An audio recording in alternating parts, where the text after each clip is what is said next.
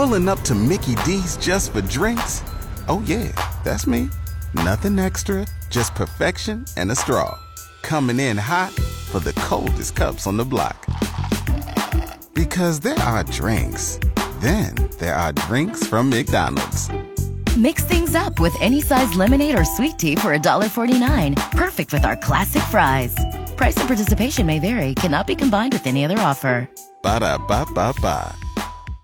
Easy.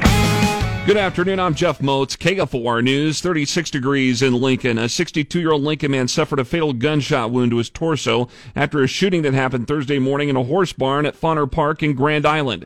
Police say Todd Shearer was a longtime assistant horse trainer on the horse racing circuit and was found dead. And a suspect, 20-year-old Logan Horse Hunts of Wounded Knee, South Dakota, was identified as the person of interest in the shooting.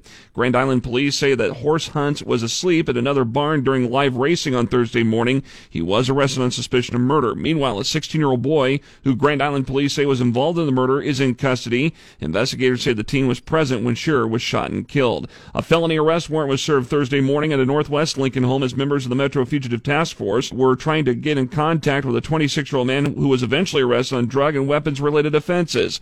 Lincoln Police Sergeant Chris Volmer says officers saw a man inside the home in the 600 block of Oregon Trail who turned out to be Jazir Moore. Officers used the warrant to seize nearly 3.5 grams of suspected cocaine, close to $2,000 cash and other illegal and stolen items. 849 grams of marijuana, 53 THC vape cartridges, 737 rounds of ammunition in the varieties of .22 caliber, 9mm, and .380. Moore was arrested on suspicion of tampering with evidence, possession of a controlled substance with intent to deliver, possession of a firearm during a drug violation, and possession of money while violating a drug law. Lincoln police handled a trespassing call Thursday night in the Havelock area after somebody called in about an unknown man looking through her office and bedroom window.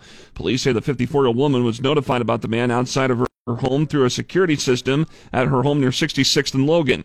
Officers showed up and found 64-year-old Joseph Reyna, who was positively identified through the security video. Reyna was arrested and put in jail for trespassing and disturbing the peace. Lincoln Southwest has named head football coach Andrew Sherman to be the school's new athletic director. He will succeed Mark Armstrong, who is retiring after 37 years of education. Mostly cloudy this afternoon, a high of 41. I'm Jeff Moats, KFOR News.